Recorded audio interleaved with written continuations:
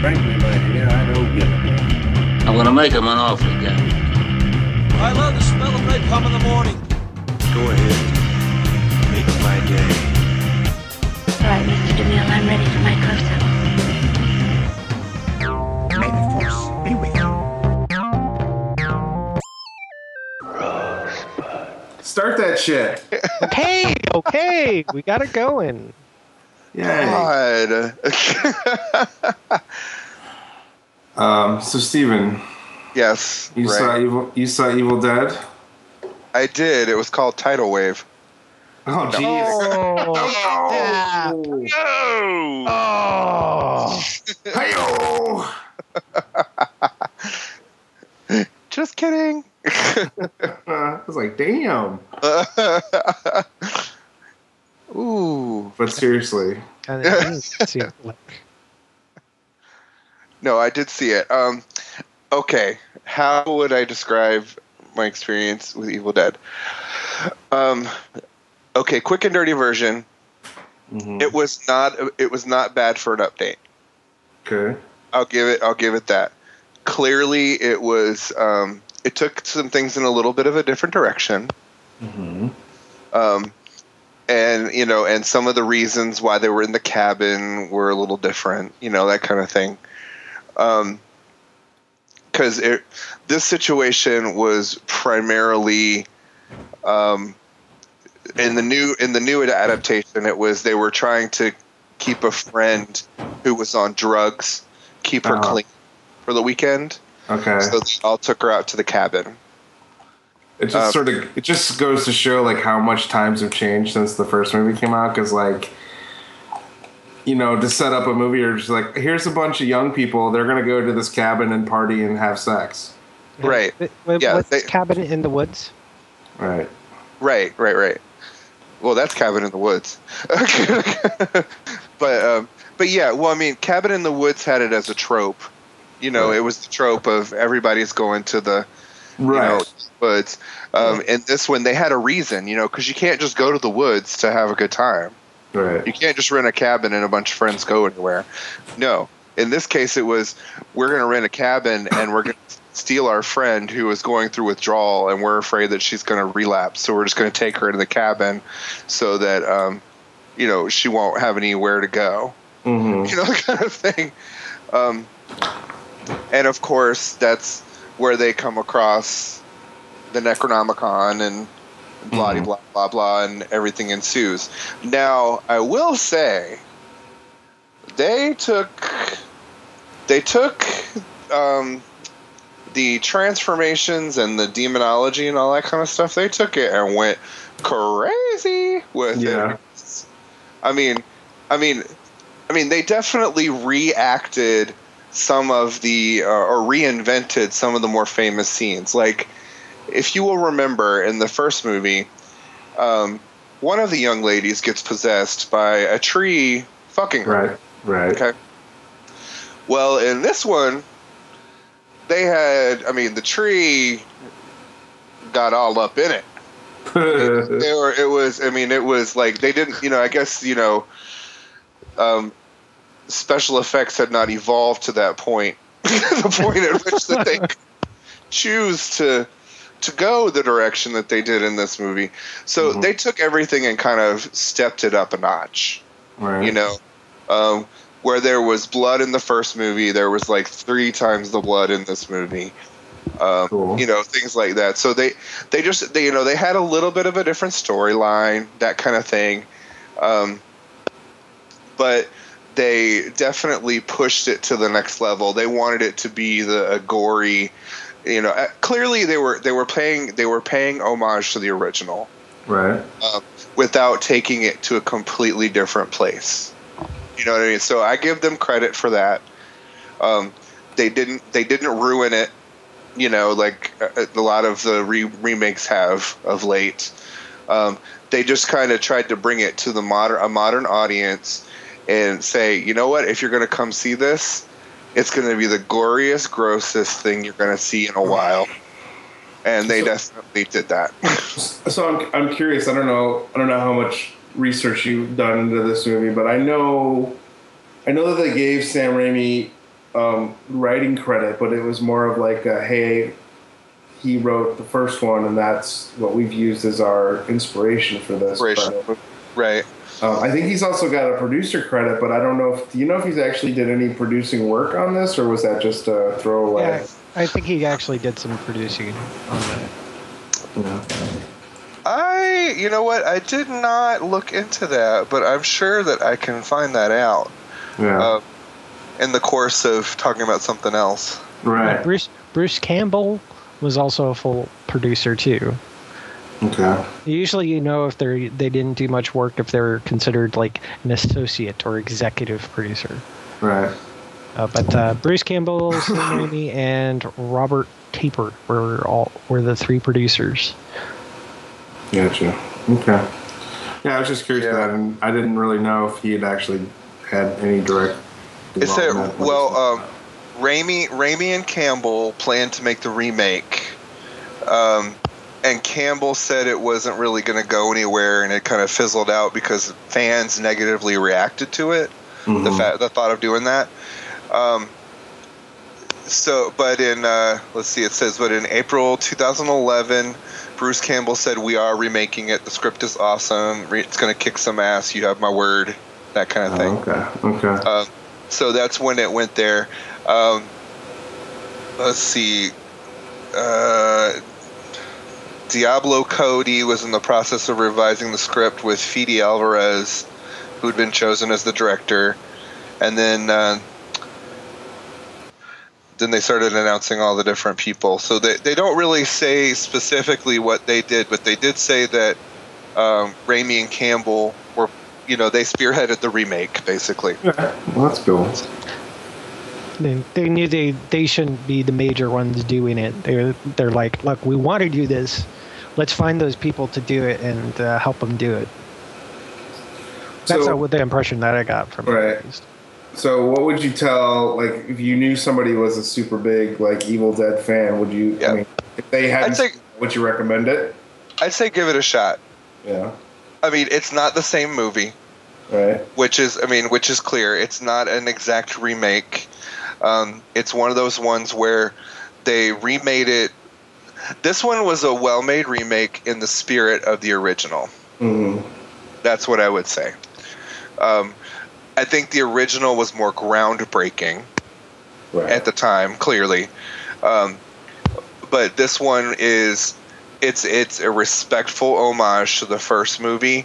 They just tried to take it to that little extra place, which I think people who like the first movie will appreciate. Right. If you're a pure horror fan and you really like the first one, you're not going to walk out of this one. Excuse me. You're going to go, okay, I see what they did. They just pushed it. Mm-hmm. They pushed it to that next level because the stuff that happened in the first movie doesn't scare people anymore. So they have to push it a little bit more. Do you know what I mean? Like, right. Well, expectations have been raised. Right. Exactly. So I think it was done. It was done in good spirit, and it was very clear. It would be clear to me that this was not done, or this was done in conjunction with the people who made the first movie. Mm-hmm. Do you know what I mean? Or with their inspiration and their input. You know what I mean? And I give it an okay. I give it a really good effort. And I say, it's worth checking out if you like the first movie or the Evil Dead series as a whole. It's not as hokey, right? And I think that's. It's one of those that I was really looking forward to seeing, and for some reason it just sort of dropped off my radar when it was out in the theater. So yeah. The first movie. I mean, I think the first Evil Dead though was, in my opinion, was more scary than the second one. The second one kind of started going off in a comedic horror place, right? And then once that kind of happened, then Army of Darkness took it to more of a comedy horror place. Right. It went from horror to horror comedy to comedy horror. Right. And then Bubba Hotep was just way crazy. Yeah. Yeah. Well, I mean, the weird thing about the original Evil Dead and Evil Dead 2 was it always felt like Evil Dead 2 was sort of like his attempt to like, well, I got some things right and I wanted to do some other things, and because it feels almost like it's a remake itself of the first movie. You know, it's so that's sort of, it's, to me, it's like it should be Evil Dead 1 and then Evil Dead 1.2. Right, rather than 2, yeah. Because it kind of happens like right after the first one anyway. Right. Yeah. So I've always felt that way, but that's good to know that they did a decent job. It's not very often that we get to sing any sort of praise for remakes. Usually we're pretty boo-hiss on them. Yeah, you know. but I do think, like I said, I think the one thing that sets this apart is you can tell that there was an inspiration from the original makers, Right. and it wasn't just remake it. It was sort of they were engaged in it, so it kept it pure. So I give them credit for that. Sweet. You know, I say go see it. Sweet. So the other one, and I'm jumping gears mostly because we have some commonalities on our list here, and we had a lot of previous discussion about this movie, and I'm just really, really curious as to how it turned out, which would be G.I. Joe Retaliation, the movie that was shot and then practically reshot before it was released. Delayed it for a year. Yeah, it was a cheats fest. Yeah. Was it delicious cheese though? It was okay. You know, it was. You know what? I didn't hate it.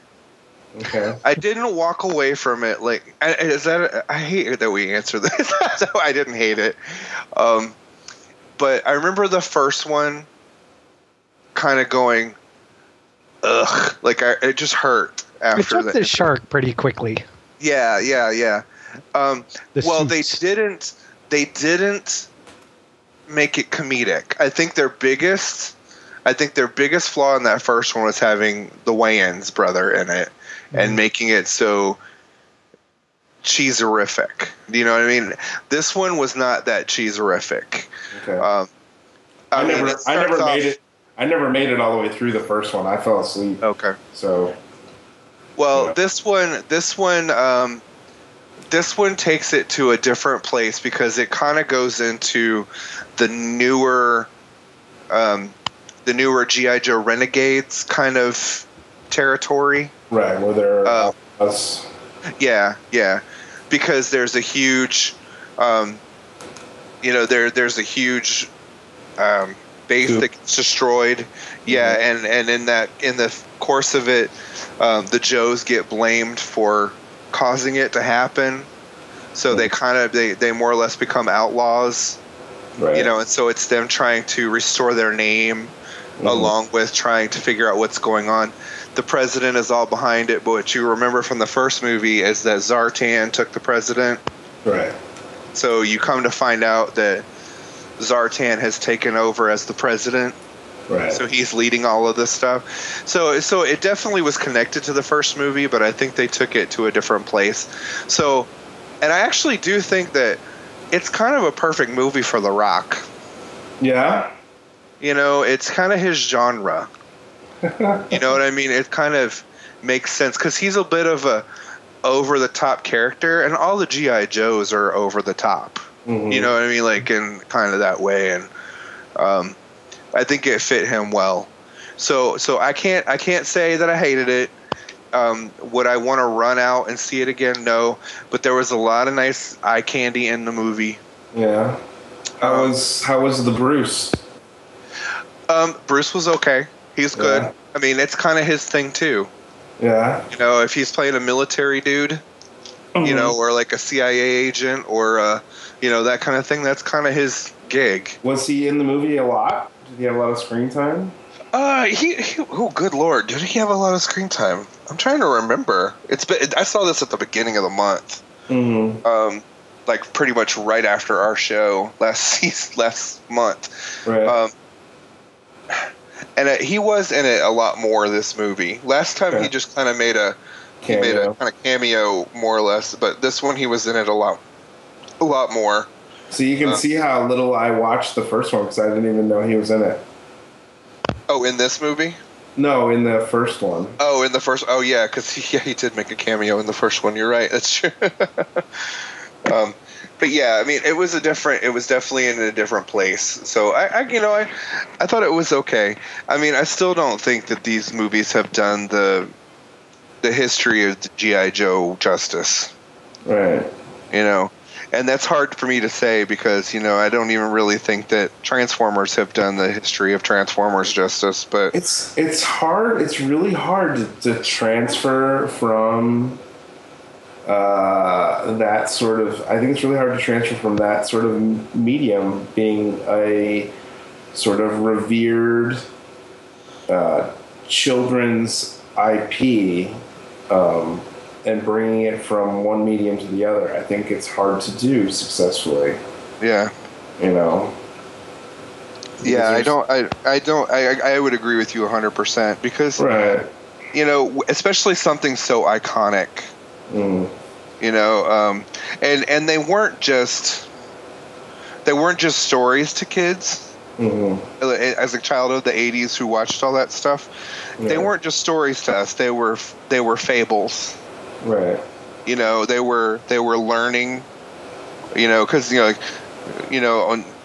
there was always that something at the end. Yeah, knowing is half the battle, or that kind of stuff where there was always some kind of moral to the story. And I think it feels like when they do the movies, it's just there for the action, Right. and the killing and the death and all that kind of stuff. Like, as kids, no one on G.I. Joe died. Right. Like it wasn't one of those kind of, one of those where everybody's like the worst shot ever. Right, exactly. They were always using laser pistols. Right. So there was always like a different realm, but in this one, 200 people die in the first 10 minutes of the movie. Kind of, and then they become renegades. And it's kind of like, oh, hey, that takes it to a whole new place. Right. If you're a purist of it, just skip the whole G.I. Joe movies, in my opinion. But if it came down to which one do I think is better for one or two, two is definitely better. Wow. Okay. Than one, definitely better than one. Well, that's a good thing. Yeah, that's my opinion, and I'm sticking to it. All right. Well, Steve, you have maybe given me a little more motivation to actually watch it when it becomes available. I would rent it. I would rent it. Streaming. Yeah. Rent it or stream it. I think you'll be fine. Right. Well, that's what I did. That's what I did for G.I. Joe. I streamed it on Netflix. Yeah, that was awful. But no, but this one I think you'll like better because it's a little more. It's a little darker. Yeah. You know what I mean? And I think we all kind of get into darker stuff.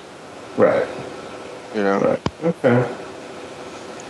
So moving right along, now this is one that we both saw, and I'm really interested to hear what you have to say. And I'm sorry that you didn't get to see this yet, Jeff, because I feel like I have because I just listened to everything that talks anything spoilers about anything.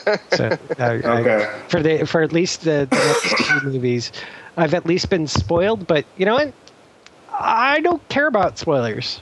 Oh, okay. I could read the entire script and I'd be like, "Oh, I can't wait to watch this in the movie." Okay. So, like everybody did with Game of Thrones last week. Right. So, well, here's the thing. I still don't know what happened with Game of Thrones. I have not gotten up to the Red Wedding in the books. I've been very slow reading on that because I've been distracted by some other books. But I'm just like near the beginning of Storm of Swords. So. All right. Well, not to segue too much into Game of Thrones territory here, but I'm sure everybody's seen the sort of the animated. I'm going to say GIF because that's the way it's. Yeah, right. GIF.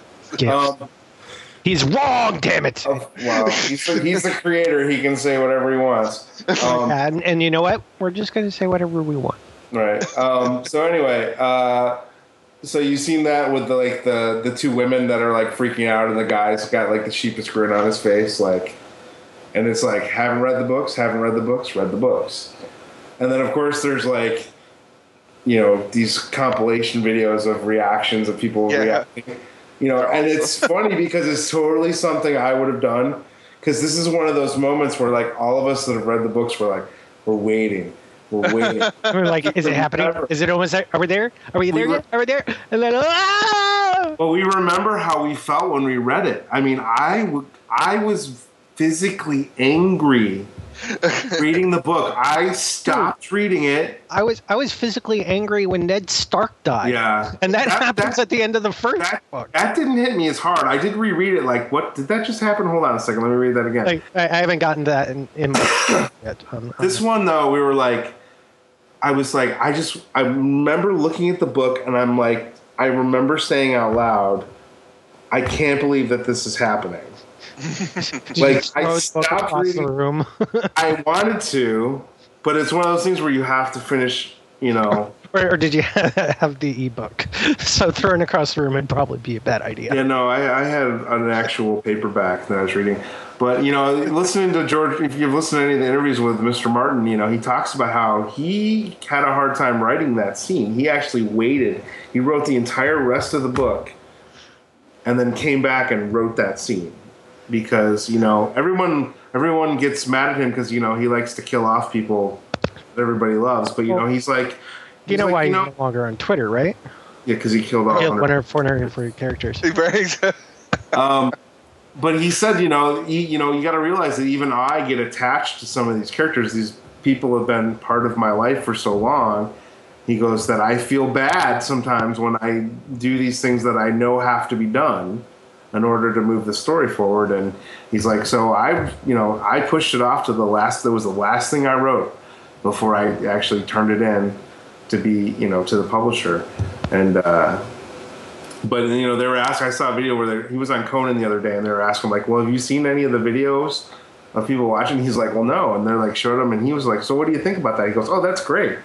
Like, that's...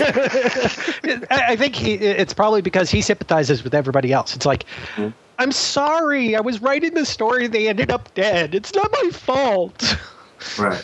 Well, the other interesting things, because he said, he's like, well, he goes, this just goes to show, because they've talked about how, like, he's in the middle of writing The Winds of Winter, and he's trying to finish it as soon as he can because he's really worried that the TV show is going to catch up with him. Mm-hmm. It took him 6 years to write the last book, and they're putting out a season, every year. So he's like, I'm really worried that, at some point they're going to have to go on before I've even written, and he told them, I know that the producers of the show are there's only 3 people besides himself that know how it's all supposed to end. One is his publisher, the 2 producers, and himself. Those are the only, and his wife. I think his wife knows. But those are the only people that know, like, what's supposed to happen. And he told them specifically because he's like, well, you guys might catch up with me. I might drop dead, in 2 years and not be able, same thing that happened with the Wheel of Time. So, he was worried that would happen, and he needed to give them direction. So, but he's like, they're doing things differently than I've done in the book. He's like, they killed 4 people in the TV show that are still alive in the books.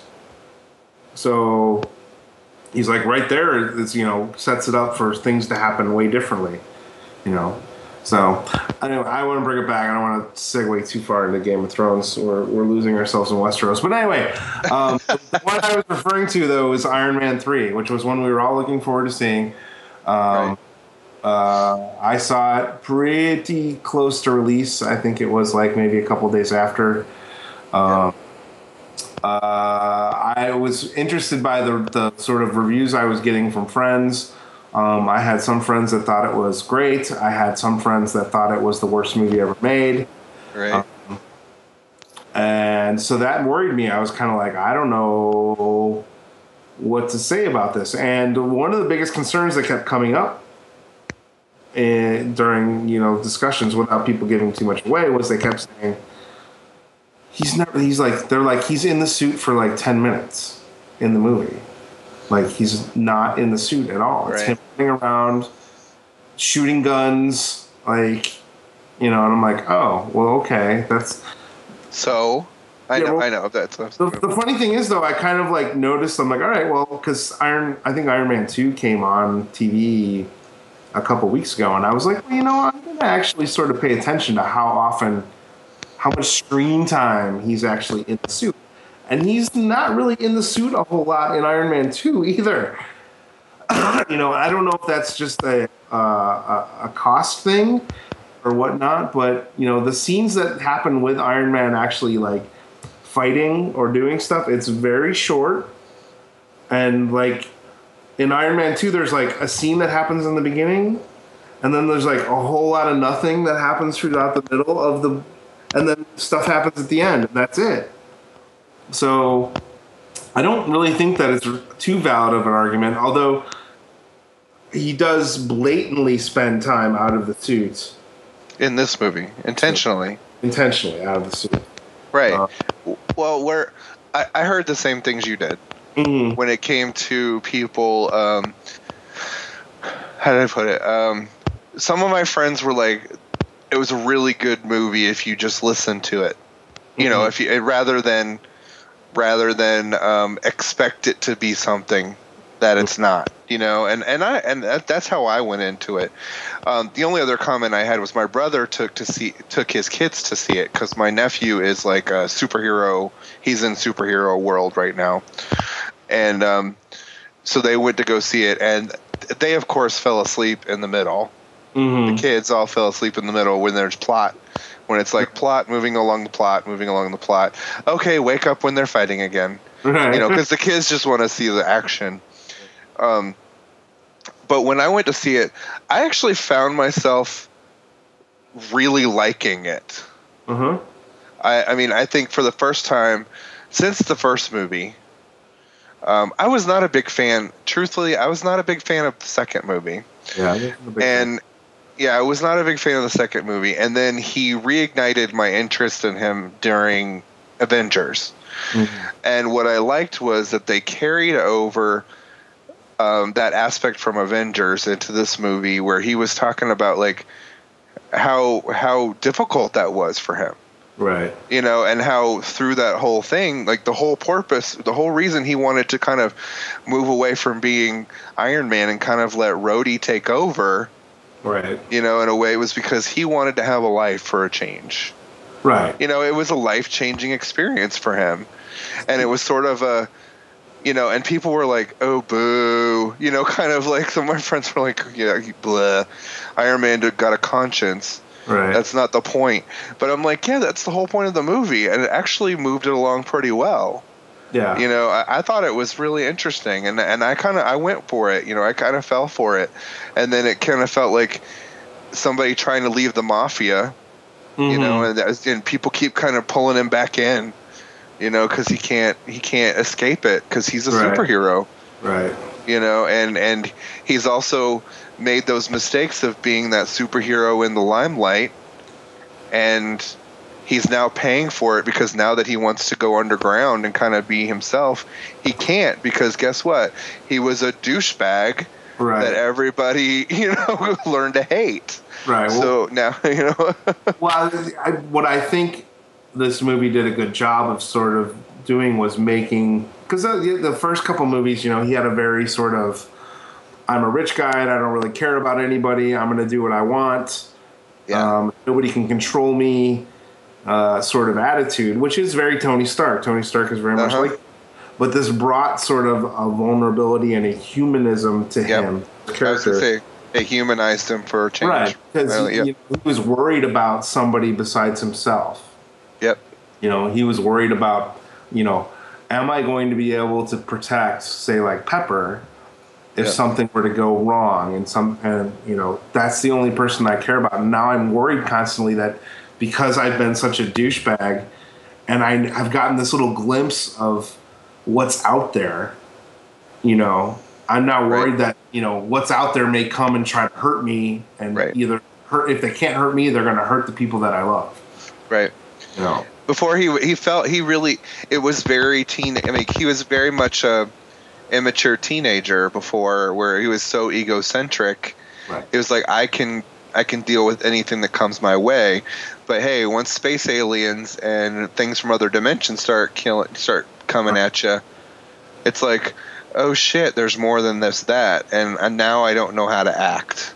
Well, it felt to me. It felt to me very much like a movie about, say, like a bunch of young kids during Vietnam, like being all gung ho about signing up and then going to war and coming back home and being like, whoa, you know, I'm all fucked up now because I just saw some horrible shit and had to do some horrible shit. Or was this the right thing to do? Right. You know, should I? Yeah, exactly. So that I actually enjoyed. I like that they didn't depend on him being Iron Man to pull the movie for me. You know? And it didn't get preachy. It moved along really well. I thought the pace was fine.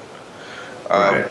I thought that the ending was really interesting. You know, was it a little bit of a throwaway having all the suits be able to work independently? Okay, sure.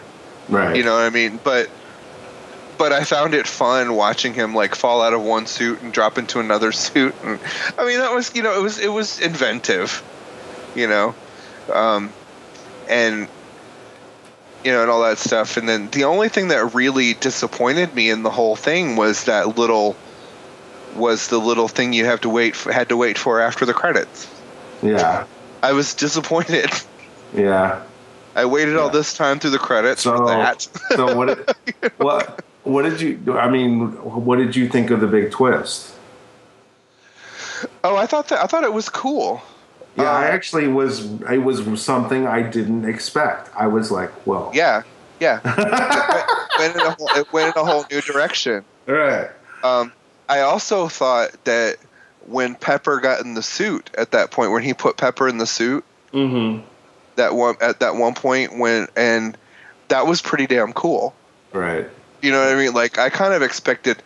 People kept telling me there's this huge twist at the end, and I kept thinking it was going to end up being Iron Maiden. Okay. I thought it was going to end up being Pepper. You know, he made a suit for Pepper. Well, Pepper in the comics was in a suit called Rescue. Well, yeah. But I mean, just because they haven't, you know, just because they've done some different things. You know what I mean? I figured, you know, I thought maybe that it would end up being something, you know, there'd be some kind of twist like that. I didn't expect it to be what happened. Mm-hmm. You know what I mean? But it was kind of nice to see Gwyneth Paltrow in a character that wasn't a weakling. Right. Change. Did any of you guys see the How Iron Man 3 should have ended cartoon? No. You've got to watch it. You've got to watch it. It's so funny. And the best part of that to me is they're sitting there and they're like, you realize that Iron Man 3 is just the same story as The Incredibles, right? And I'm like, what? And then they're like, they talk about it like how they're like, well, yeah, because you were best buddies with this guy and he felt spurned and mad. So then he came back later as a supervillain and, you know, was trying to kill everybody and blah, blah, blah. Like, he's totally Syndrome from The Incredibles. And I'm like, holy shit, he is. It makes total sense that way when you think about it. But if you guys get a chance, just Google How Iron Man 3 should have ended and watch the little skit. It's like a 4-minute thing. They've done it for Batman and all the other movies. It's pretty funny. But yeah, I was really happy with Iron Man 3. I didn't really regret any of it. I was a little worried at the whole kid relationship. Like, I was like, oh no, this is going to turn into a kid, older guy, buddy movie thing, and they really handled it pretty well. I thought Shane Black did a pretty decent job of getting handed the director baton. I didn't feel too jarring of a shift, from Favreau. In fact, my one friend that I saw it with, my friend Jeff, he didn't even realize that Favreau didn't direct this one. So there was that. But yeah, I was really, really, really happy with it for the most part. I didn't even recognize Favreau at the beginning. Oh, really? Oh, No, I'm always... Well, no, I just when they were in Vienna or wherever they were in the 80s. Yeah, I didn't even recognize Favreau. I was like, "Who is that?" It was funny to me. It's funny. What do you feel about him? You know, right now there's pretty much, you know, there's lots of rumors because of the way it ended that, you know, Mr. Robert Downey Jr., he said he's sort of done doing standalone Iron Man films. I think it's smart. Yeah. Yeah, I think three's enough. I think the rumor right now is that he's signed on or is negotiating to be in Avengers 2 and Avengers 3, but that he won't be doing any more standalone Iron Man movies. I think that's smart. I think now that they've all been together and that kind of stuff, a lot of the individual movies are going to be kind of pushing it too much.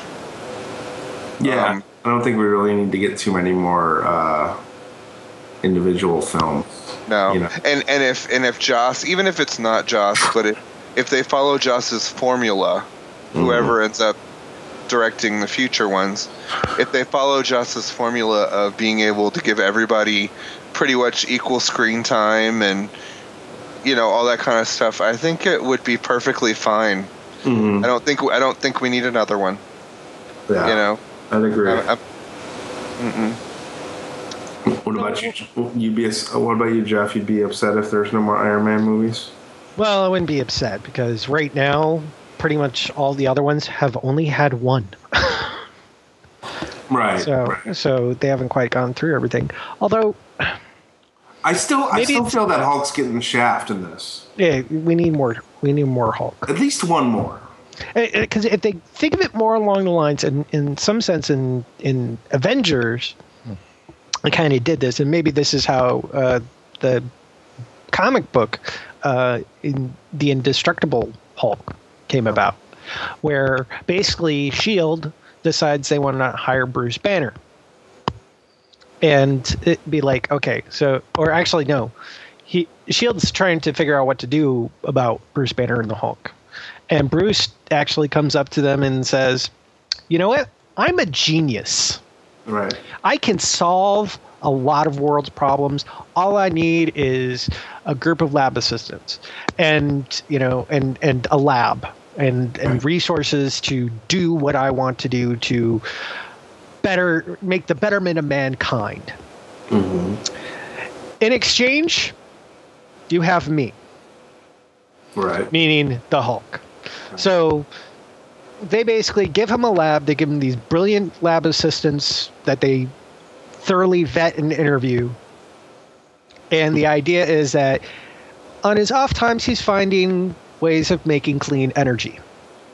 And then, hey, there's this bad guy across the street. In fact, Maria Hill, the in the books, the current director of S.H.I.E.L.D., is just meeting with him at a diner or something. Says, you know, there's this evil genius across the street, Right. and you know, the Hulk would actually be pretty handy in it. And he goes, oh, really? Well, let me check on this something. And you see behind him Maria Hill with a board about to smack him over the head. I mean, this isn't the first Indestructible Hulk book. And I'm like, this is what I want.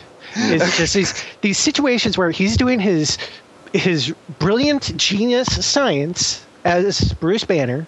Right. And you know, he's got some control over his hulkiness. And then it's like, we need a weapon of mass destruction right now that's not going to cause, you know, nuclear fallout or something. And you know what? A green indestructible Hulk guy would probably be very handy. You know, we point him in the right direction. Basically, they shoot and fire, that sort of thing. And that would be what I would love to see in Hulk movies. So The Incredible Hulk 2, Electric Boogaloo, is Ruffalo, because I really like Ruffalo in the. Well, I like, yeah. I have my issues with Ruffalo a little bit as Bruce Banner, but if they basically said, hey, look, or he approached Shield as like, look, I really want to do some good. If I can get into a nice environment with some great assistance, basically set up what they did with Indestructible Hulk, and then Shield comes in and says, hey, we need the green guy, and they launch him somewhere. And the whole thing is the build up to that, and maybe a little bit of Banner doing his sciencey stuff to track things down or something, and his improvements to basically make himself into a weapon, but also a force of good for what he does. So I would really like to see more Hulk and more Hulky Hulk. When my favorite line in The Incredible Hulk was literally when Hulk went, Hulk smash, and of course when Captain America and the Avengers said, Hulk smash, and he just grins, leaps off. Yeah, my only problem with Ruffalo is that he reminds me of Bill Paxton. So every time I see him, I have like this split second where I'm like, that's Bill Paxton. No, it's not Bill Paxton. It's Mark Ruffalo. Okay. I can't see it.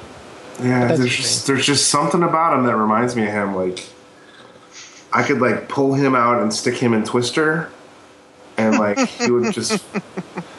It's just weird. I don't know. Sometimes I have that with people. Like they remind, for whatever it is, it could not even really be the way they look, but just the way they move. And I'm like totally he totally reminds me of this other person, and then I have an issue sort of separating the two of them. But yeah, that was my only issue with that. But anyway, moving right along. One last comment about single movies. Yeah. We need a Black Widow movie. Yeah, I would. We need one, and it's basically going to be what we probably at one point in time originally expected to be Jinx Jordan as the American James Bond. Well, now it should be Black Widow. Should be Scarlett Johansson doing basically a James Bond type movie. I mean, just that one scene in Avengers where she was interrogating those Russians was exactly if they had an entire movie which somehow involved that scene. That's what I want to see. I really want to see, and getting into that character. I think of having these movies of the individual characters are basically in like an analogy to the comic book world, the individual characters' issues. So Captain America has a book, which actually is being really, really strange right now. Thor's book, which is freaking amazing, which is going on. But having these different stories about some other things that are going on with the characters would be nice. Probably be something that's basically kind of that filler between Avengers movies, and doesn't necessarily have to be the same characters each time. You don't do Avengers movie, then you got an Iron Man movie, a Thor movie, a Captain America movie, Avengers movie. Just more of between Avengers 2 and Avengers 3, you have another Thor movie, you have a third Captain America movie, but instead of Iron Man, you throw in that Black Widow movie, or a Hulk movie, or even a Hawkeye movie, which might be cool, although we kind of already did that with the Bourne Legacy. Yeah, I know Mr. Whedon has said that he would love to be able to do something with Black Widow. And a lot of people, are very happy with his, ability to use female characters and not make them just dumb, stupid eye candy on the screen, which is something he's usually pretty good at. So yeah, I wouldn't mind seeing a Black Widow. Thor, I'm not sold on Thor movies. I wasn't too much a big fan of the first one, and I guess I'll probably see the second one because I'm sure Chad will want to see it. So yeah. I'm just really curious as to what's going to pan out with the next Avengers movie, because it's just one of those things where it's like second album. Like he got the band together. They had an awesome first album. Let's see if their follow-up is going to be as successful. Let's hope they don't have the sophomore slump. Yeah. So, but what I was trying to get to before we got pulled back into comic book land was Star Trek. Another one of our big, huge movies that we'd been talking about forever. And they'd been very slowly leaking out certain things about the movie, saying, the villain's not this person, it's this person, and then he has this name, and I can't really talk about who I'm playing. And we spent the whole time going, it's going to be Khan. It's going to be Khan. It's going to be Khan. And it was Khan. Damn you, Paramount, for lying! It was Khan. Well, his name is not Khan initially. Right. I mean, he doesn't go by Khan initially. He has to reveal himself as Khan. John Harrison. Yeah, exactly.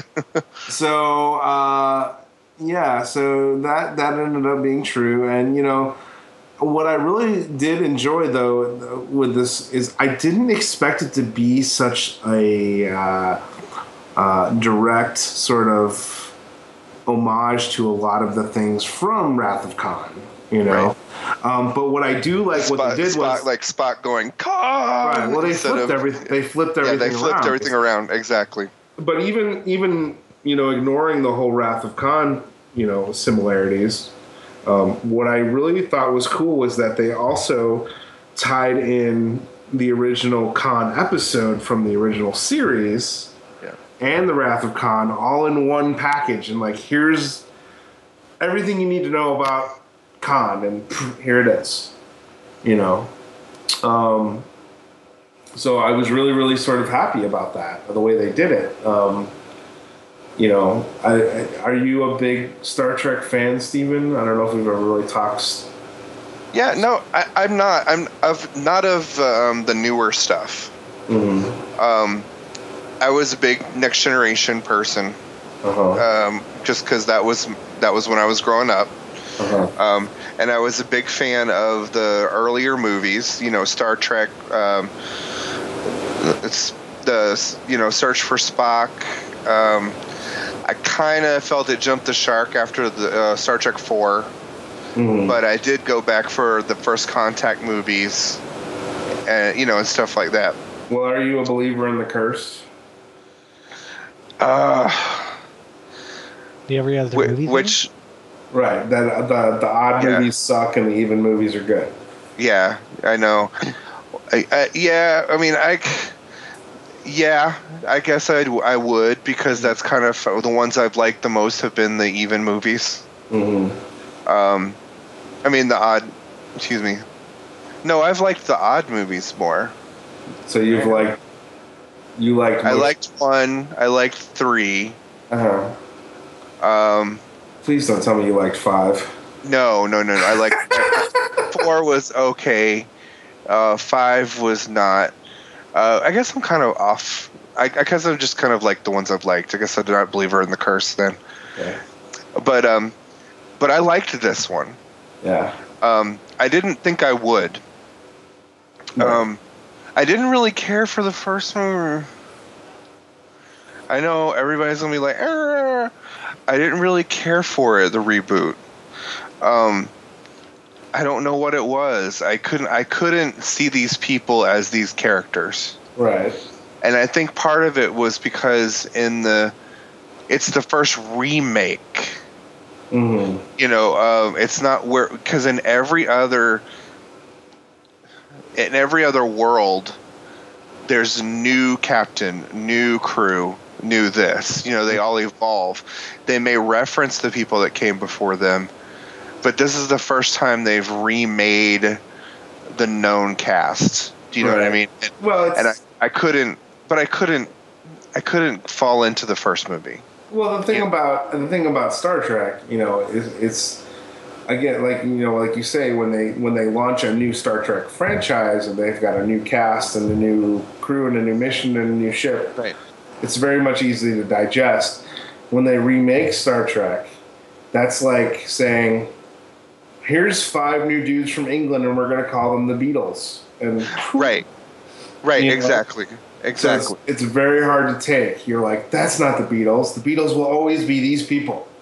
Right. You know, it's So such it an was iconic image. You just can't accept it. But Right. I will say that I did not have a. I think one of the things is I enjoyed, especially Zachary Quinto, Yes, I was going to pull him so out much specifically. that he helped me accept this particular version of this crew.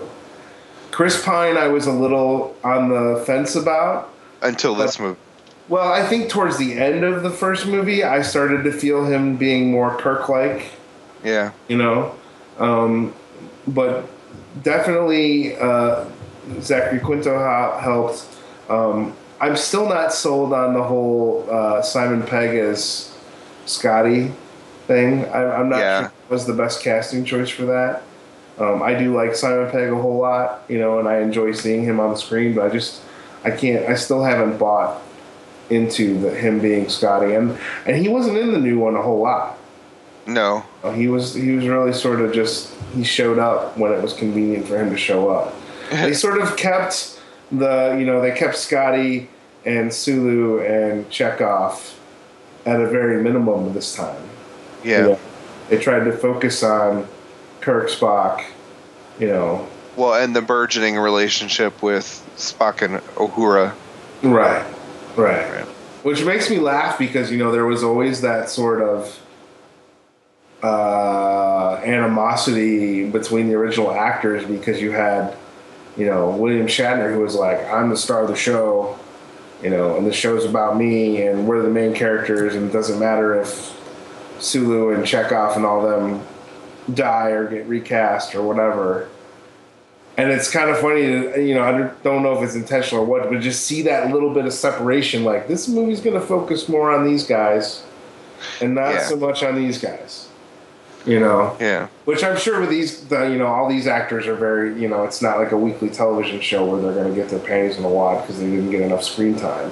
Right. Sure, they're all well compensated for their stuff. And they're all still relatively young, so they're not fighting over, that aspect.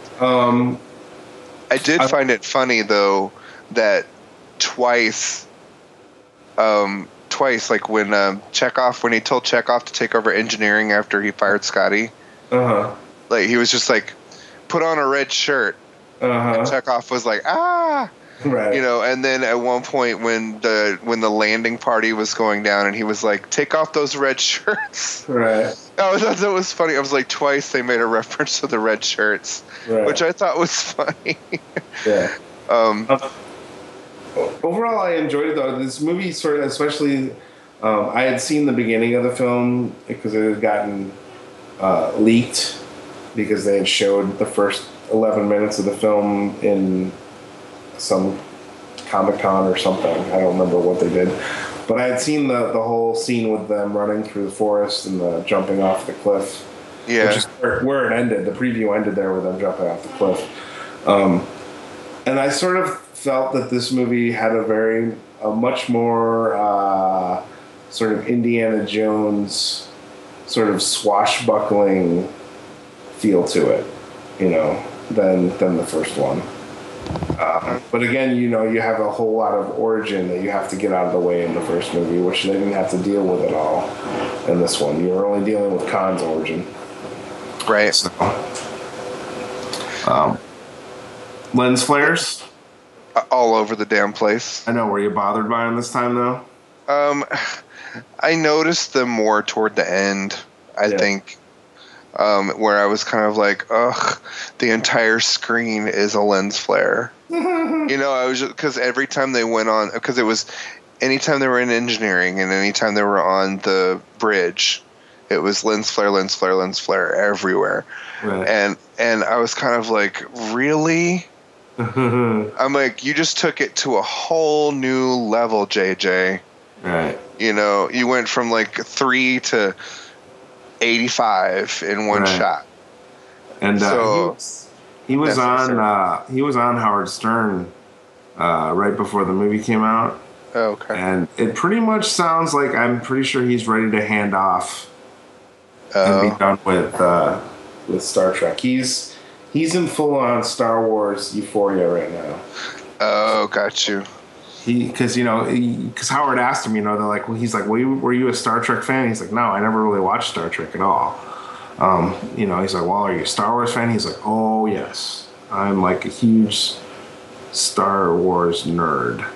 So I think he's ready to be like, he's shooting for it. Yeah, I'm gonna focus on these movies because I think doesn't he already have like it's like you can make as many movies as you want deal with that. I think so. Oh, okay. So yeah, he's sort of just like I'm he didn't come out and say I'm definitely not directing another one, but he pretty much said it without saying it.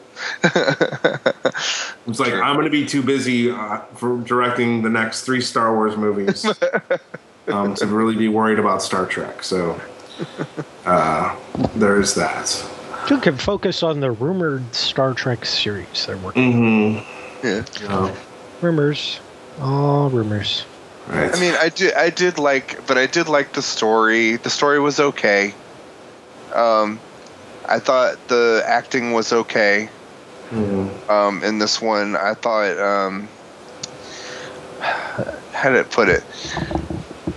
I think they used the female Wilhelm scream like 7,000 times.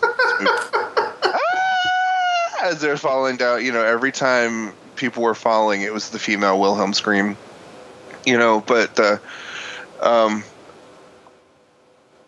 But every time, but I think that it was an interesting concept. Concept.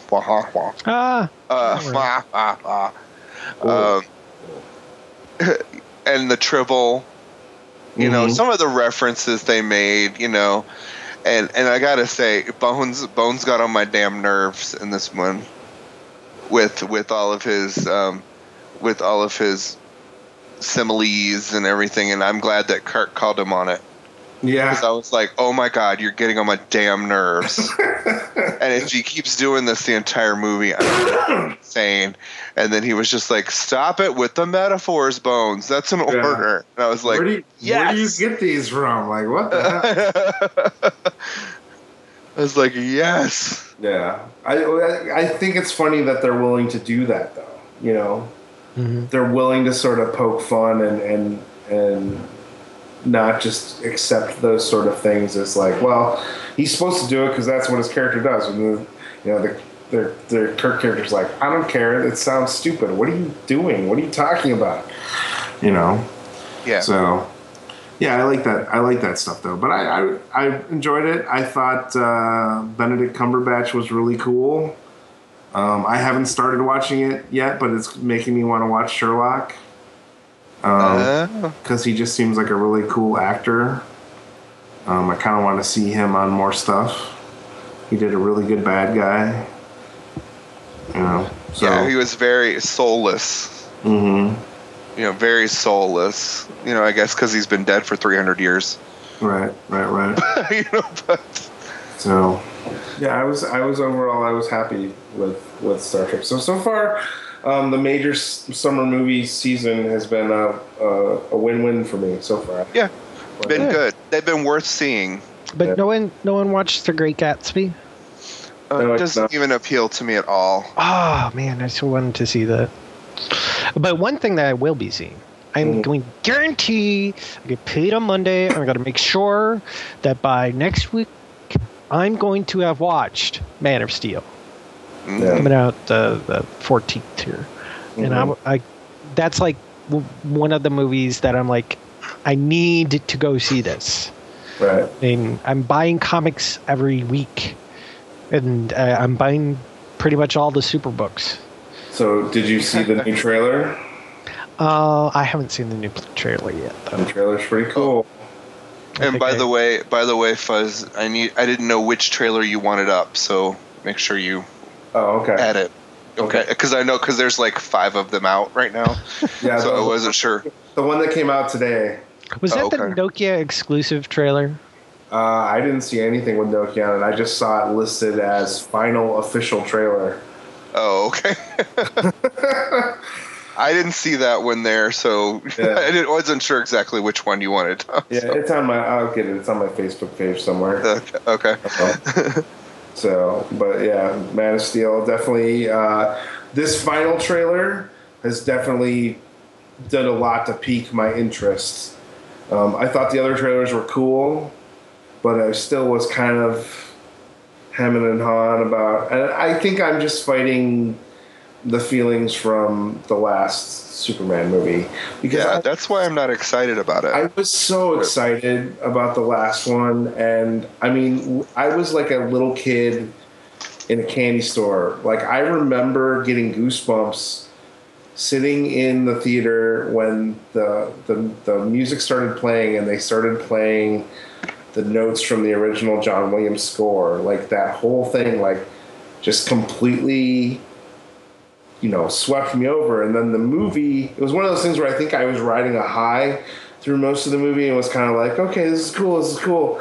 And then I went home and went, I really didn't like that a whole lot. And I feel bad about that. So I think I'm just sort of being cautious because I don't want to get myself worked up again to where I'm like, oh my God, I want to see this and then be disappointed again.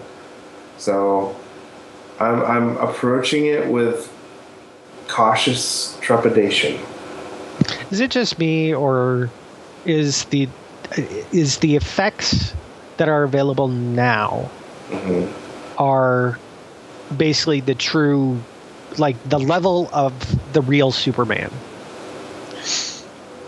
Because everything seems more natural, like the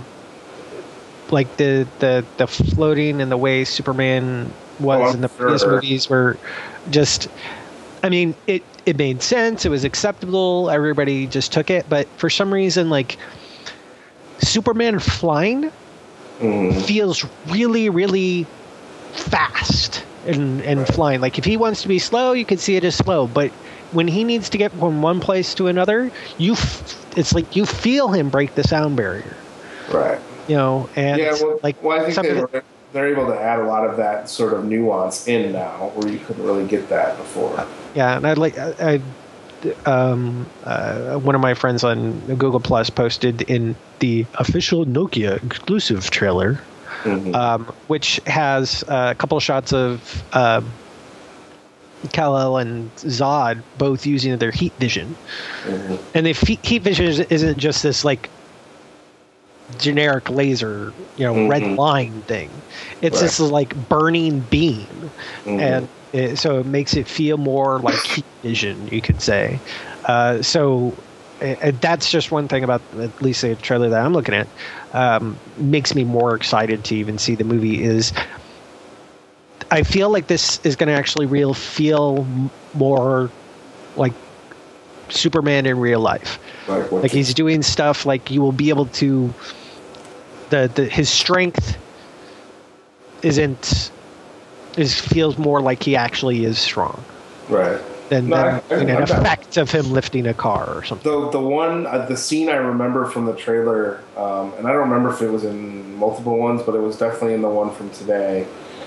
That gave me goosebumps was seeing somebody get thrown into or punched into a building. And the building sort of gets that shockwave sort of impact and sort of buckles in.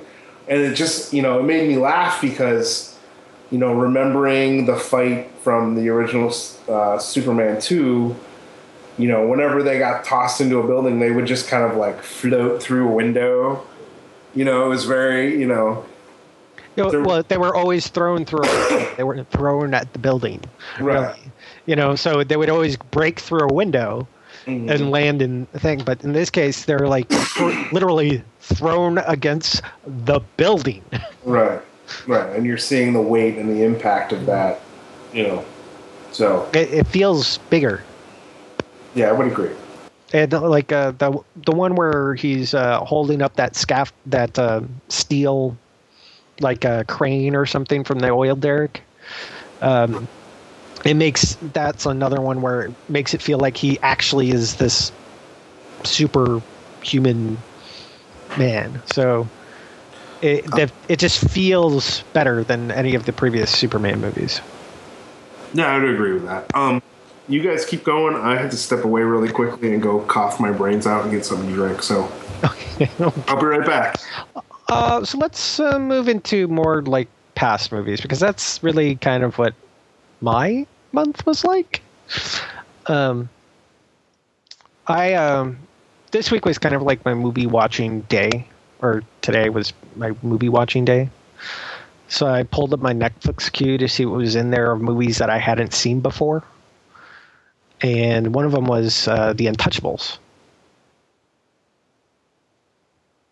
Hello? Steven? Hello.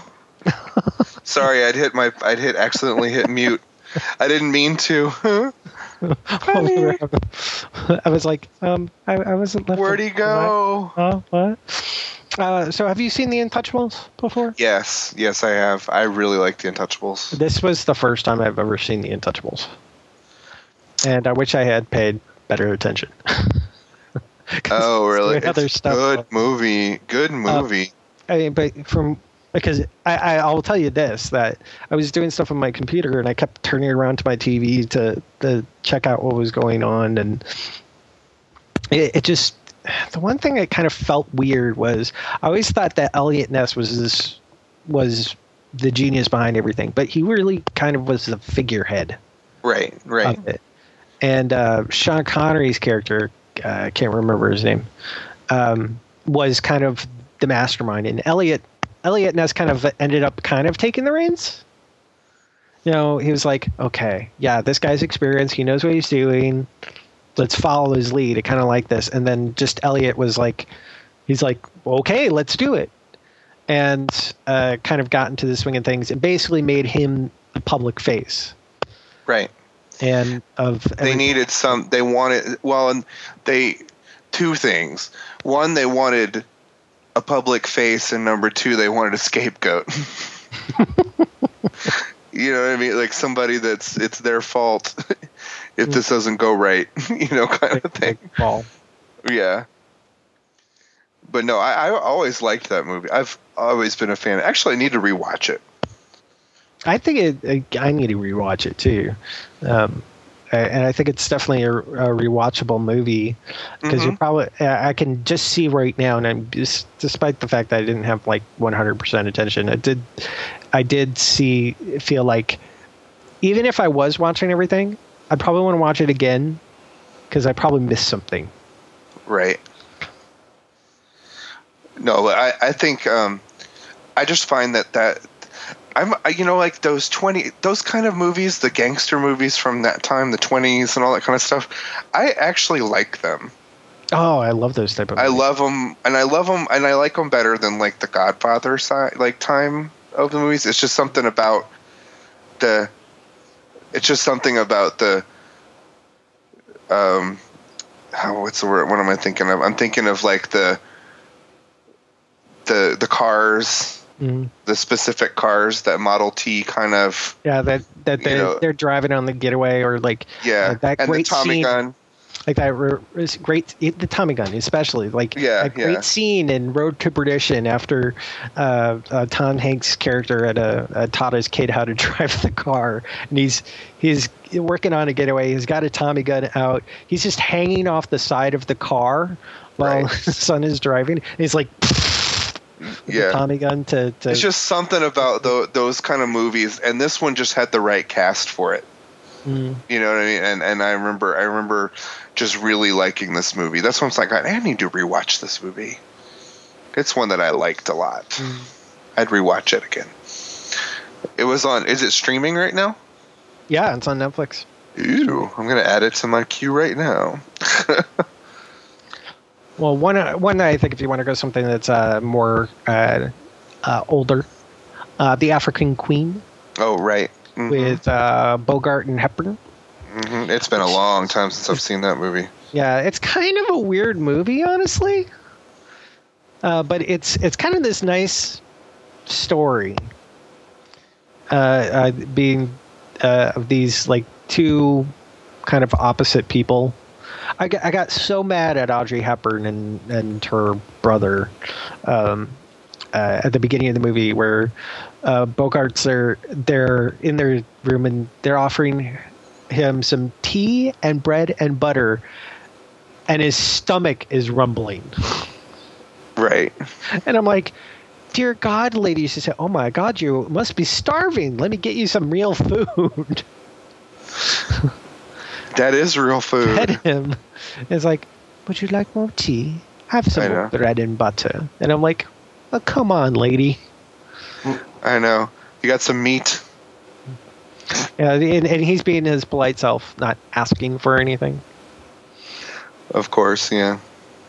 And then the changeover with the Germans, and then them going downstream, and she wanting revenge, and them falling in love. Okay, so I've been listening. I've never seen The African Queen. Mm-hmm. But from what you're talking about, I haven't like what's the movie actually like? What's the synopsis of what it's about? Like, well, it takes place in Africa, obviously. How do I describe it? Humphrey Bogart plays. So it's not a RuPaul drag movie, is what you're saying, right? Okay, exactly. It is not Bibi, but Zahara Benet. No. Okay.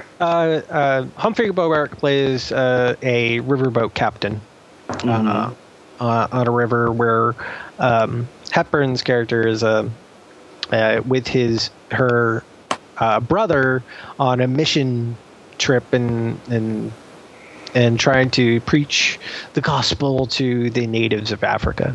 Okay. I mean, it even starts off with him trying to get them trying to get a congregation to sing some hymns, and it's very, very awful. It's terrible. And Bogart, Charlie Allnut, and is just somebody who travels up and down the river providing supplies for people. And this is the start of World War I, I believe. I don't think there's just two. I think there's just one. And the Germans end up kind of taking over the area, and they round up the natives and take them to camps and burn down their homes and just these awful, awful things. But the mission, they leave the mission alone, but they beat on the Reverend, Hepburn's brother, and he ends up dying of a fever or something, and because they haven't really gotten supplies or much. And, well, finally, Allnut comes back and says, "We got to get out of here. Hop on the boat. We'll get out of here." So they grab some supplies and leave. And it's about this trip, which Mr. Allnut, yes, miss. By the way, it's like every sentence, every conversation says Mr. Allnut, Mr. Allnut, Mr. Allnut, Mr. Allnut, miss, miss, miss, miss, miss, miss. Well, miss. And it's like over and over again, which was one thing that was kind of annoying. I was just kind of annoyed. Mr. Allnut. And she comes up with this, or they hit some rapids, and she's been scared this whole time. She's upset because she's a prim and proper woman. And they hit these rapids, and it's just she ends up kind of getting exhilarated, and she's like, where can we go? How can we escape? Oh, there's this boat that's in this lake way, way, way, way, way down the river. We could figure out a way to torpedo them with some of the supplies on board. And they make these makeshift torpedoes. But it's also about this trip and what their trip is down to this lake at the end of the river. Okay, so what I guess I'm trying to gather from this, because I haven't really quite got it. Is it a comedy? Is it a drama? Is it a? It's a drama. I mean, there's some comedic moments, but it's kind of a romance in some sense. Okay. All right. Well, that's cool. Like I said, And when this is from when? When was this? 1939. Okay, so Way Yeah. back when. yeah, you guys know my previous aversion to watching old Old movies, so that's probably It's in why. color. No, I don't. That doesn't. It's just one of those movies where I'd have to sit down and make the time to watch. Is it streaming somewhere? Yeah, it's on Netflix. Sweet. All of these movies I've seen, all streaming on Netflix. Gotcha. Cool. The last thing I watched was A Fish Called Wanda. But, Love it. I've got mixed feelings, but mainly because there was a lot of muting going on. Mm-hmm. And going back to stuff I was doing on the computer during the movie. Mm-hmm. But I do have to say that each of the characters had their thing, Uh-huh. and it just kind of kept going. So Yeah. Kevin Kline's just crazy charismatic character, Mm-hmm. and then Jamie Lee Curtis. Curtis is I'm gonna seduce everybody. Right. Right. Character, but still get the points. I can do my job and stuff. So my favorite part about that was her how she got off on people speaking in Italian and especially Russian in the end. Mm-hmm. John Cleese, of course, is a hoot. Right. Yeah, I can relate to the language thing. So. And the whole thing with the what's the guy with the stutter? Oh. And it's just he ends up just kind of you need to do this. You need to off this woman, and it's just these Right. kind of side scenes. Right. It's kind of an intermission in between of the main stories with Jamie Lee. With, Right. It was Michael Palin, right? Yes, Michael Palin did. Ken Pyle, that's his name. Mm-hmm. Now that I brought up DP page, and it's just this story about his goose trying to off this woman, Mm-hmm. and then Yes. just how Jamie Lee Curtis just kind of started to to kind of convulse and just kind of get turned on as John Cleese did his Russian. Yeah, I think A Fish Called Wanda was my first exposure to Monty Python veterans outside of Monty Python. Mm-hmm. Because before then I'd only known them for, the Monty Python films and the Monty Python show, and so it was really nice to see. And I remember I haven't seen that movie in, God, I don't know how many years, but I remember thinking that movie was awesome when I saw it. So that's definitely one that I'll have to put on my need to revisit list. Mm-hmm. Well, here's a question: has Chad seen it? I'm gonna say no. I could be wrong, but I'm gonna. The likelihood that he has seen a movie when we ask if he has. Yeah. Speaking of which, has there been a recent movie Chad hasn't seen yet? Not one that's come up in discussion, because usually it's me sort of trying to relate something oh yeah, it's like the movie this, or what happened in this movie, and he'll just kind of look at me blankly, and I'll be like, You've never seen it. you haven't seen that, have you? And he'll just nope, and I'm like, oh. It's that. That's usually how those come about. Those You're are next. Well, I try, if I have my phone handy, I try to post those right away so I don't forget. But yeah, that's how those these are totally not me just asking have you seen this? No. Have you seen this? No. Have you? It just It's comes up and I don't it has to come up in natural conversation where I'm talking about something or trying to relate something to another movie or something, and he'll just have he'll be looking at me yeah, never seen it. I'm damn. See, that's my favorite segment for this show. Yeah. is the movies Chad hasn't seen. Chad's never seen. And then we're like, what? Yeah, it's like the red wedding reaction sometimes with some people. They're like, oh my God. What? Yeah. So, yeah, there hasn't been any recent movies Chad has never seen come up. I, Yeah. Also, recently I revisited Green Lantern. Why? I know. like I was that thinking movie. I'm sorry. I was thinking the same thing. I'm like, didn't we tear that apart? Didn't we tear that apart the first time? I thought so. I know. I was like, I don't know. Well, I think part of it was just reading the current issues of Green Lantern, and it was like, God, I want to see like live action version of this, and I think it was more about the effects, which I still really like the effects. Yeah, I was given my friend Braden a hard time during Tidal Wave because he's got this really, really, really awesome tattoo of the Green Lantern on his right calf. I mean, it looks like somebody took one of those fathead vinyl wall clings and like stuck it to his leg. That's how vibrant it is.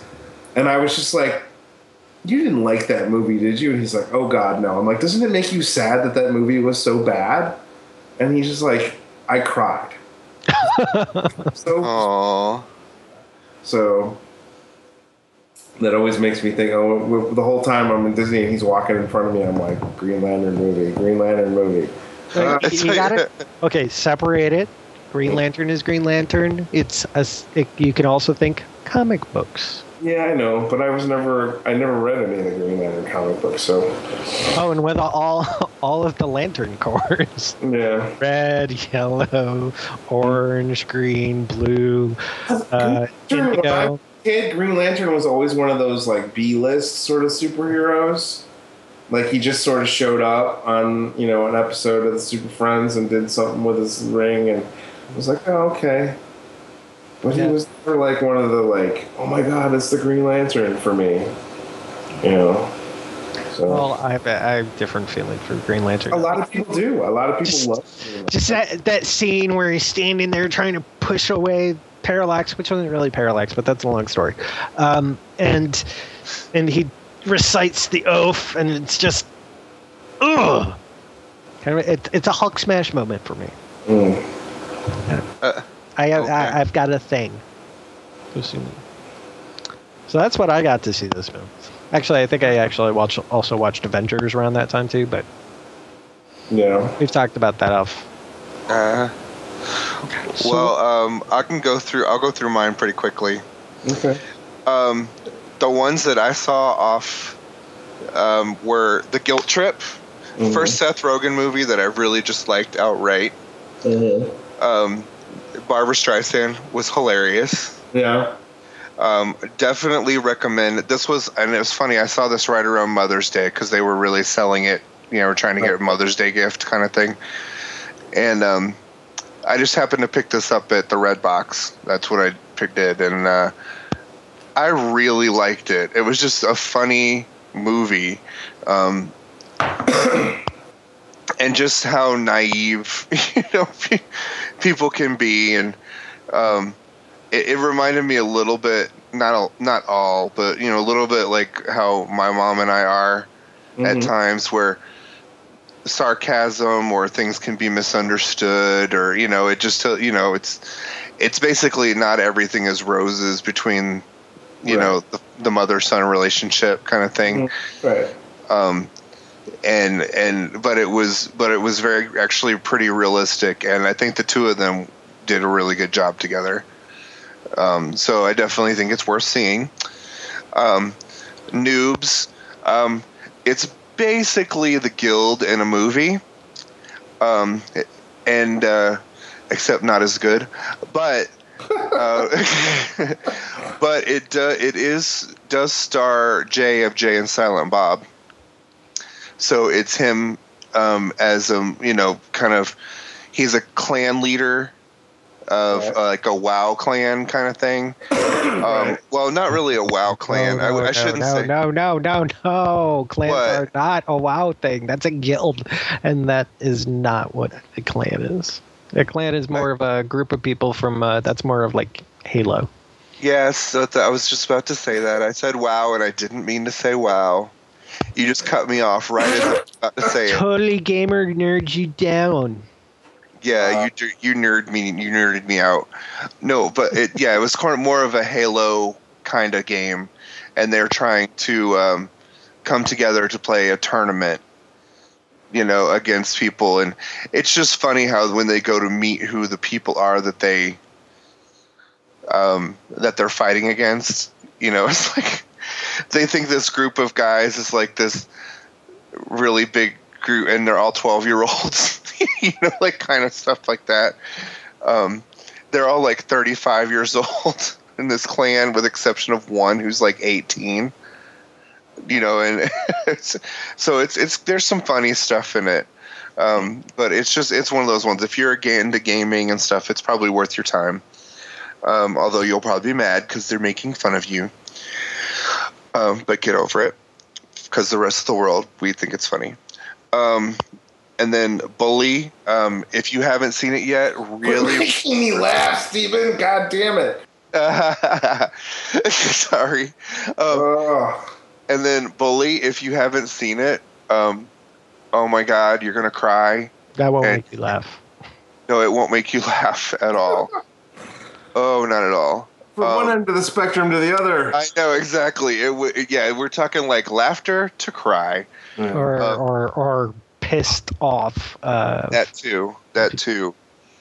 It's just that the one in particular that just really gets me is this boy who is he's kind of odd looking, and he's developmentally disabled to some point, probably more on the autistic spectrum, than developmentally disabled, but he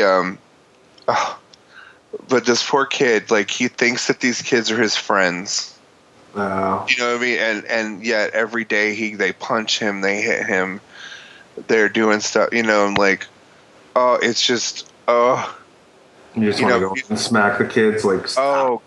Yes. I mean, it's just, I mean, these are real. I mean, they follow them around. They're following them around with cameras, and these kids are doing this shit. Yeah. You know what I mean? And then there's one about, I think it's Oklahoma or Nebraska, which I can't remember, but where a girl came out in high school, and her high school immediately, kicked her out, kind of thing. And oh God, just it's all this stuff. And it's just one of those ones. It's just like, it just tugs at your heartstrings. Actually, you guys may have seen part of it. One section of it where the kid is on the bus has become like a national PSA for the Bully Project. Oh, okay. So if you see this little section of about where there's a kid on the bus and these kids are hitting him, and it says something like, most of our kids witness bullying, tell them not to be passive and do something about it. If you see that commercial, that's from Bully. That's a piece from Bully. It's just such, it's just a tug at your heartstrings. Totally worth seeing. It's on streaming now, and it's also available in Redbox. It's available to view for free at Hitbliss. Okay. Yeah. But see it. It's so, it's worth seeing. It's one of those ones, like, there's very few documentaries that I'm like, oh my gosh, you have to see this. But there have been a few that I've hit in this past year, like Erasing Hate, the one I talked about last time, and then this one, totally worth seeing.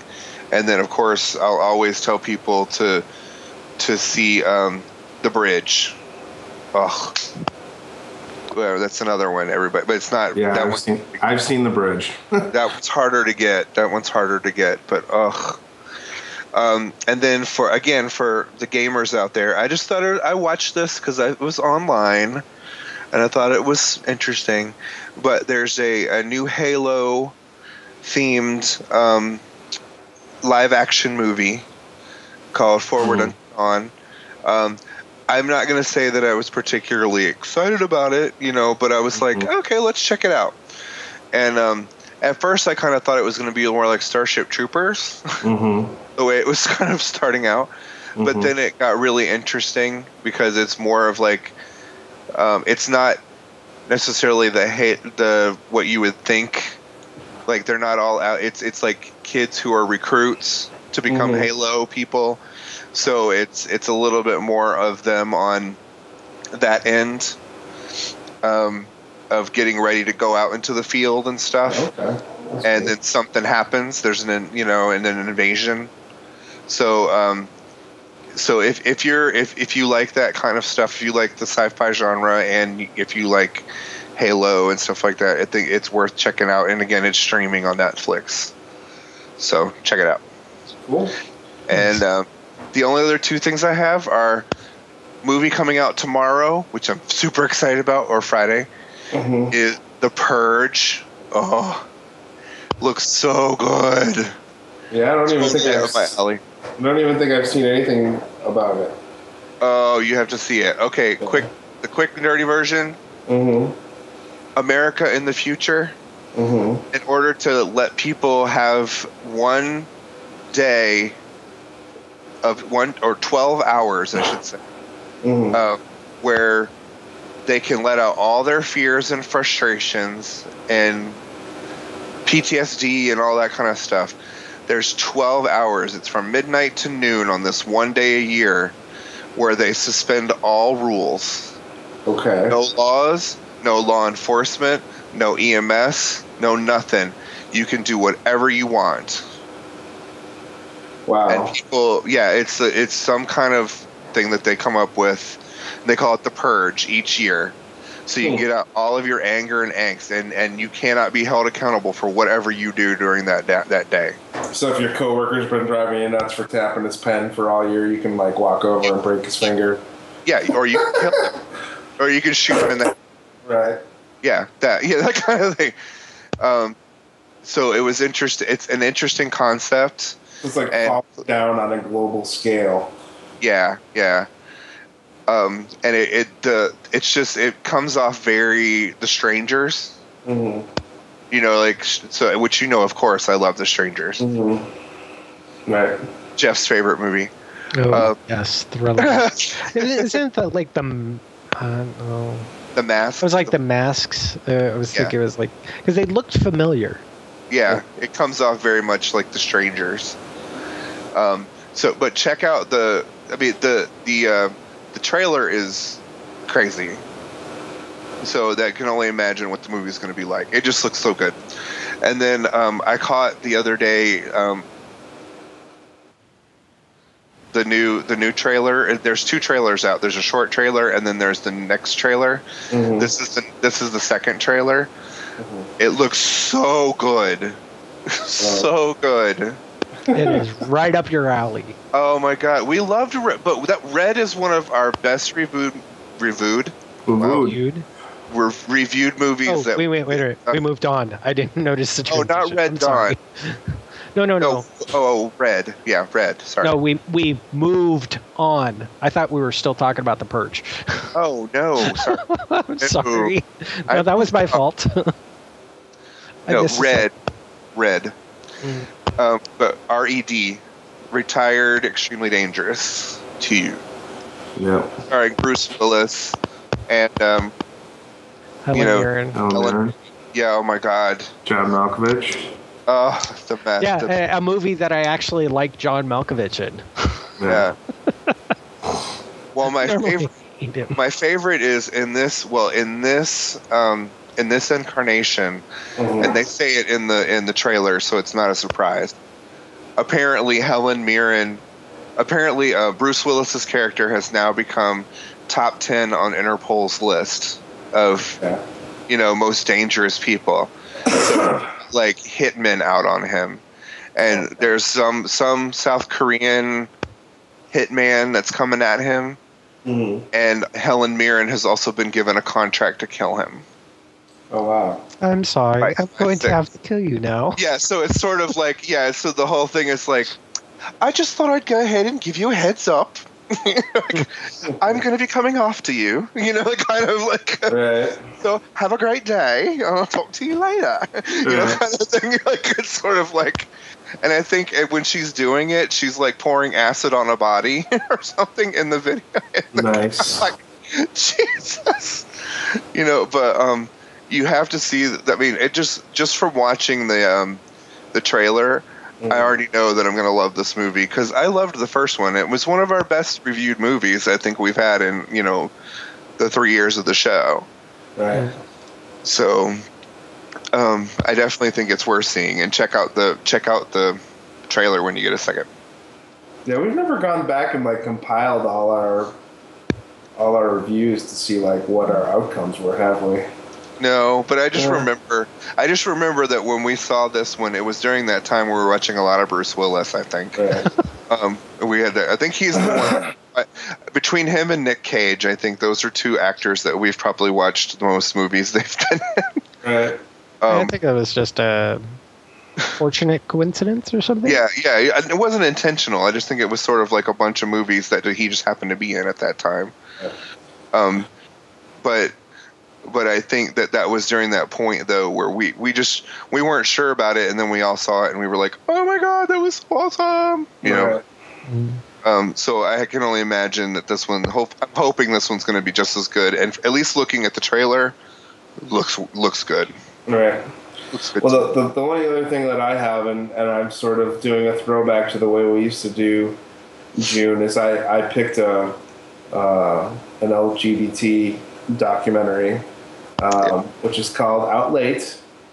And it's really interesting because basically it's focusing on the stories of 5 individuals, the coming out stories of 5 individuals who were all in their 50s or older when they came out.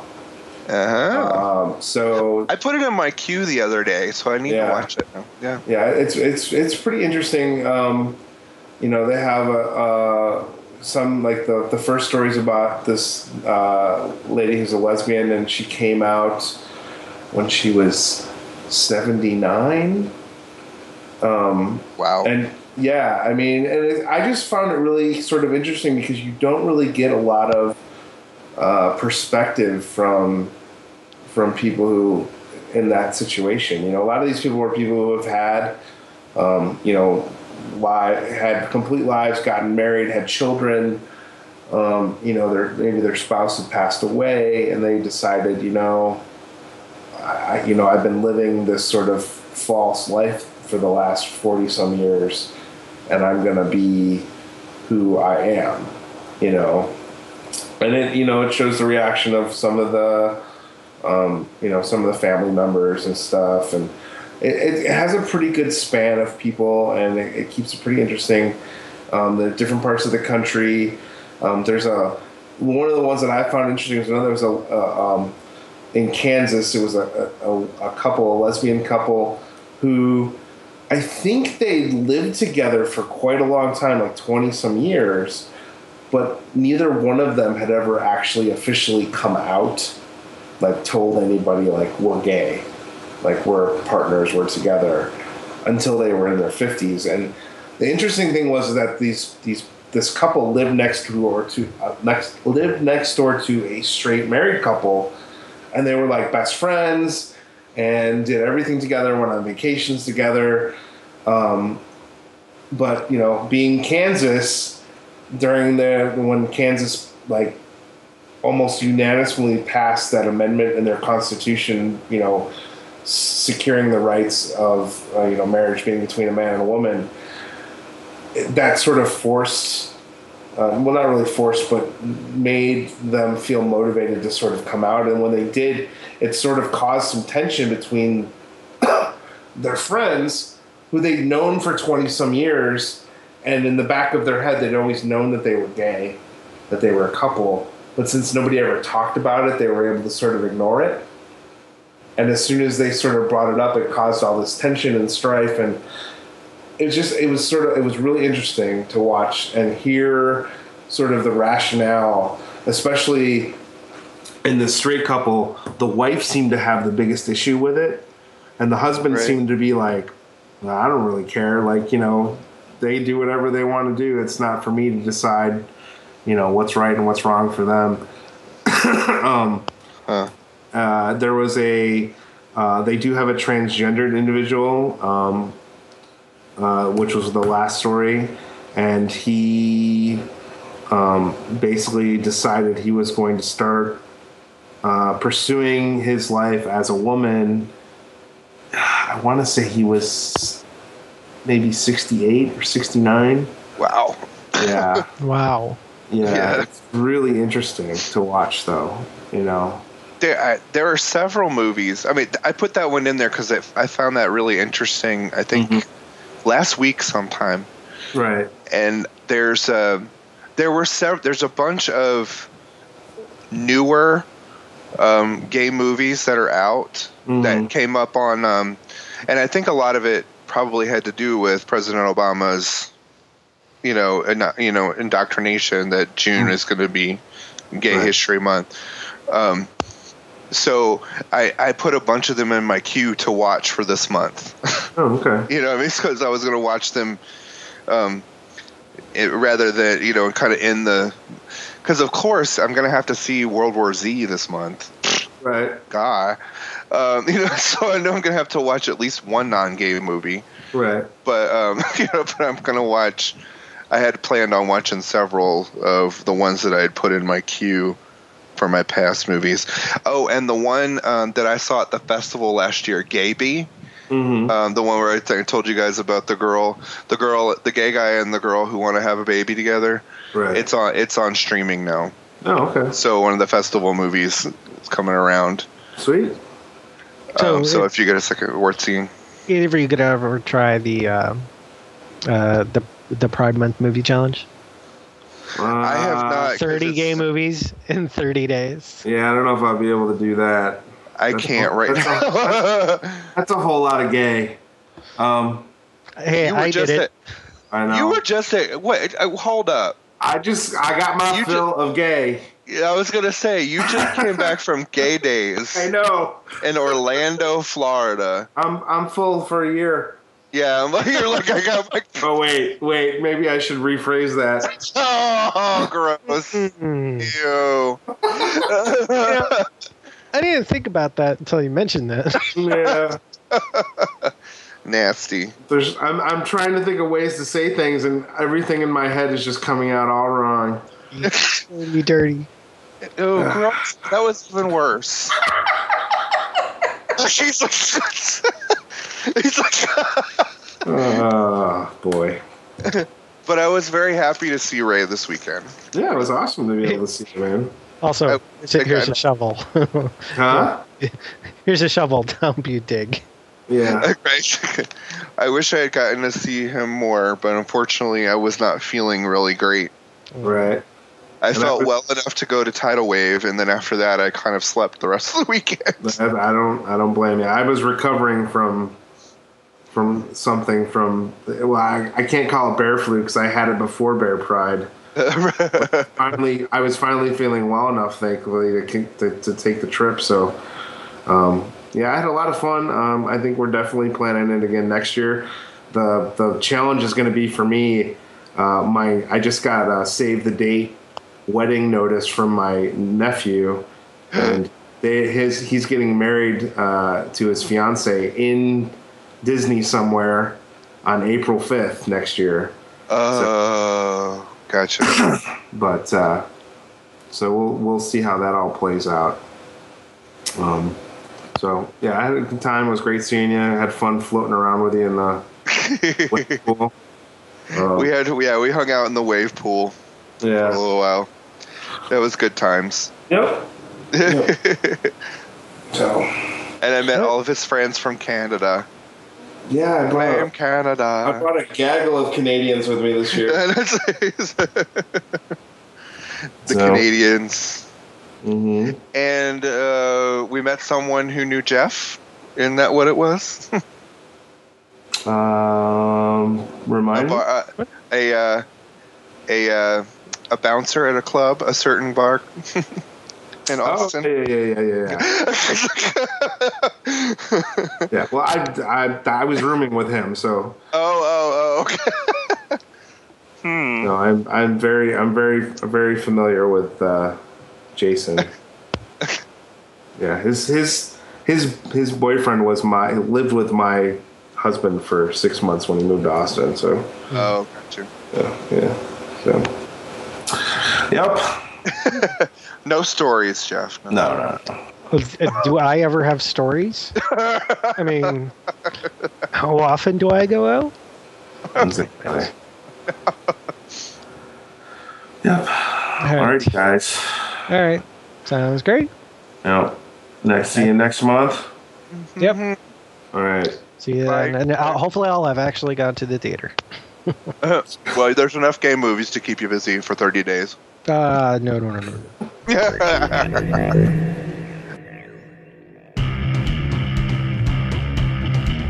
Hasta la vista, baby. I wish I knew how to quit you. That'll do, kid. That's the worst goodbye I've ever heard. And you stole it from a movie.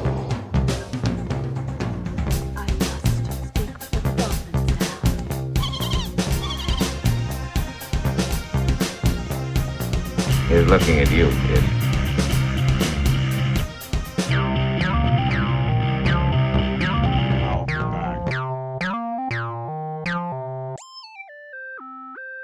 End of line.